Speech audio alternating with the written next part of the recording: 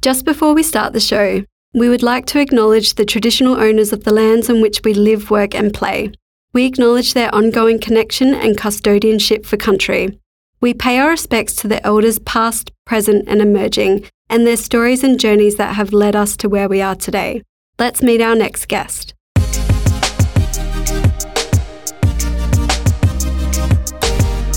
Joining us in the studio today is Imogen Hewitt, who is the CEO of Spark Foundry. Welcome. How are you today, Imogen? I'm really well. Thanks for having me. Yeah, it's exciting to have you on the show. Let's just jump straight into it. So the icebreaker we have for you today is, did you have any celebrity posters on your wall as a kid? And if so, who were they? I was obsessed with 90s supermodels. Yep. And Johnny Depp. Everyone's obsessed with Johnny Depp. Even now, he's come back. I feel like there's some trouble with that association now that there wasn't when he was on 21 Jump Street. Yeah. So as a child, I feel like it was okay. I'm not quite so sure that I would be quite as much of a fan these days as I was then. Yeah. And super cute though, hey. It's super cute. what kind of models did you have on your walls? Oh, all of the proper supermodels, like the Lindas and Helena Christensen and Kate Moss a little later. But the proper 90s, Cindy Crawford, all of those women. So were you a mischievous child or were you an angel? And do you have any stories to share about this? I was both. Okay. Which I imagine was quite difficult for my parents to deal with. On the angelic side, super responsible. Yep. I was the kind of kid that my parents sent me to New Zealand with my 5-year-old sister when I was 12. And, you know, we flew unaccompanied and I got really irritated with myself because I lost her jacket. Mm-hmm. And I'm actually still quite irritated by it and I'm considerably older than 12. So that's, you know, like the very responsible first child, a lot of weight on the shoulders. I'm going to do the right thing and be the best I can be. And then also had a tendency for high drama. So, for instance, I had a little friend who was in all of the Barbie Mattel commercials when we were little. Okay, that's cool. And I was incredibly jealous. Yep. And I don't think I did it on purpose, but I don't think I'm ever really going to be able to get into the deep psychology of what was going on that day. Yeah. We decided to play hairdressers. Okay. And I chopped her hair with crimping shears, which I don't know if everyone knows what crimping shears are, but they're the ones that are like zigzag. Yeah. And her parents threatened to sue my parents for loss of income. Oh my goodness. I'm in shock right now. It's a pretty full-on story, but I would like to maintain that we were just playing hairdressers. Yep. And the deep psychological kind of reasoning behind why I might be trying to ruin a 6-year-old's career probably hadn't really occurred to me. Were you friends after that or no? Never quite the same again. Yep. Surprisingly. Yeah. I think I was never allowed to be left alone in a room with her again. Okay. I get it. Yeah. Anyway, so that was a lot.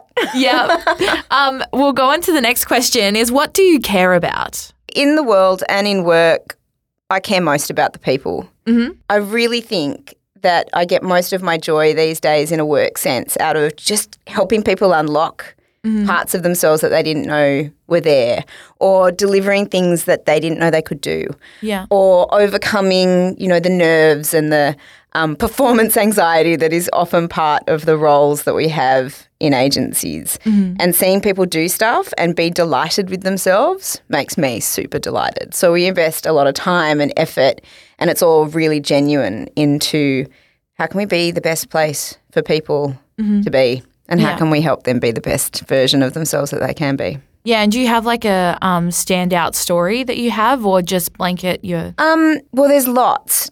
We have. I won't tell you who she is because she'd be mortified. Yeah. But we have a really brilliant woman on our leadership team who gets super, super nervous about delivering pitches. Yep. And she really overthinks it and she gets really legitimately anxious. And I'm not going to downplay that because it is really legitimate. But I will do things like, we had a big pitch and I stood up to kind of open the meeting and I said, I'm really nervous today because this means a huge amount to all of us. Mm-hmm. And so you might get a couple of wobbles out of the team, but it's just care factor. Yeah. And I did it deliberately just to open the room, the space for her to kind of take a deep breath and go, it's okay if you're nervous. It just means that you care. Yeah. And after that meeting, she came up to me and said, did you do that on purpose? And I said, I absolutely did that on purpose. And she said, were you nervous? And I said, no, I wasn't. So it was just so that she didn't have to be waiting and building up all of this anticipation until it was her time to get up and say something. Well, that's really lovely. Yeah. So that's a little one. It's easy. It's just literally have a bit of empathy. Yeah. See what you can do for somebody else. Yeah. Make everyone's life a bit easier if it's within your control to do so.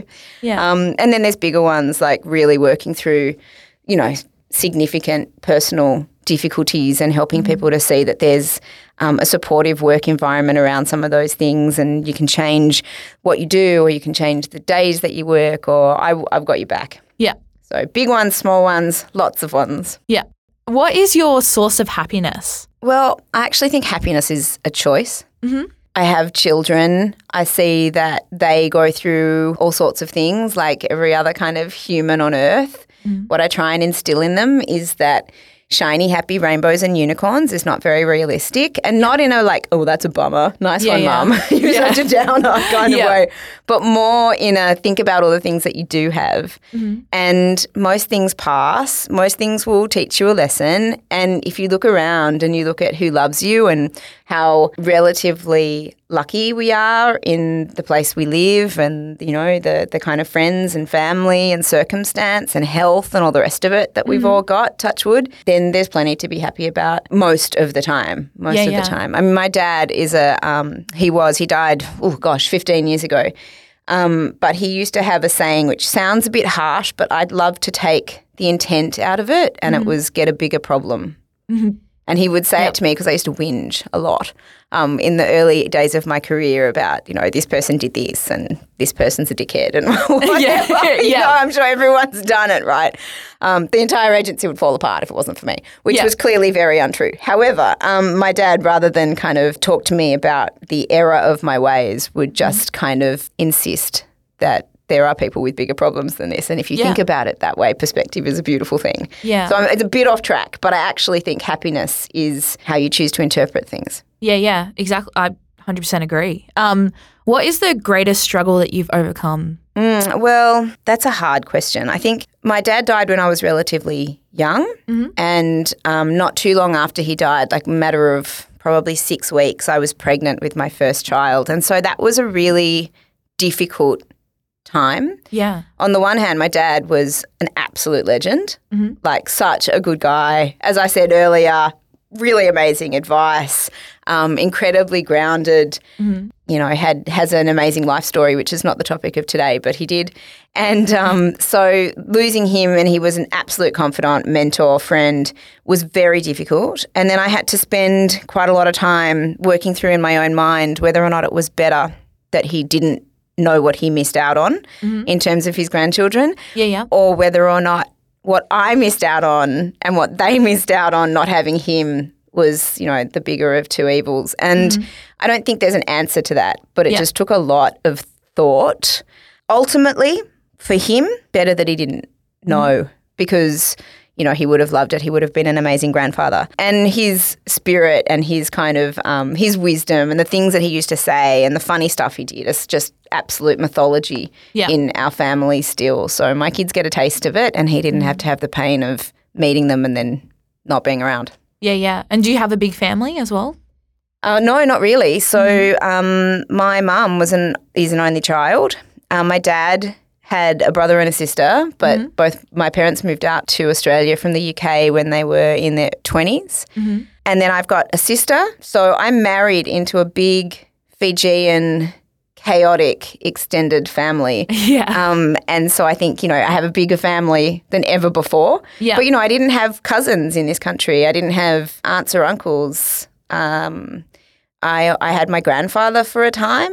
He used to come and stay with us in the summertime so he was in England for the summer and then Australia for the summer. Nice life if you can get yourself to that point. I highly recommend. But no, I kind of married myself into the big family that I never had. Yeah.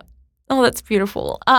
So one thing, we don't talk about titles, but I'm a little curious. What made you want to become a CEO, and did you have like a light bulb moment going, yep, this is what I want to do? Yes and no. So always been ambitious, but it really manifested more as I want to be as good as I can be. So in terms of a title, I wanted to be a managing director by the time I was 30. Completely made up. I don't know where that came from or why or what I was trying to prove to whom. But anyway, I did have that kind of thing in my head. I didn't quite make it. I was about 2 years off. Fair enough. I'll forgive myself. Yeah. But the whole CEO thing was much less about I want to be a CEO. It was more about I was very fortunate to work with a great boss for a very long time. So I worked with this particular man for about 15 years and we had a very symbiotic relationship.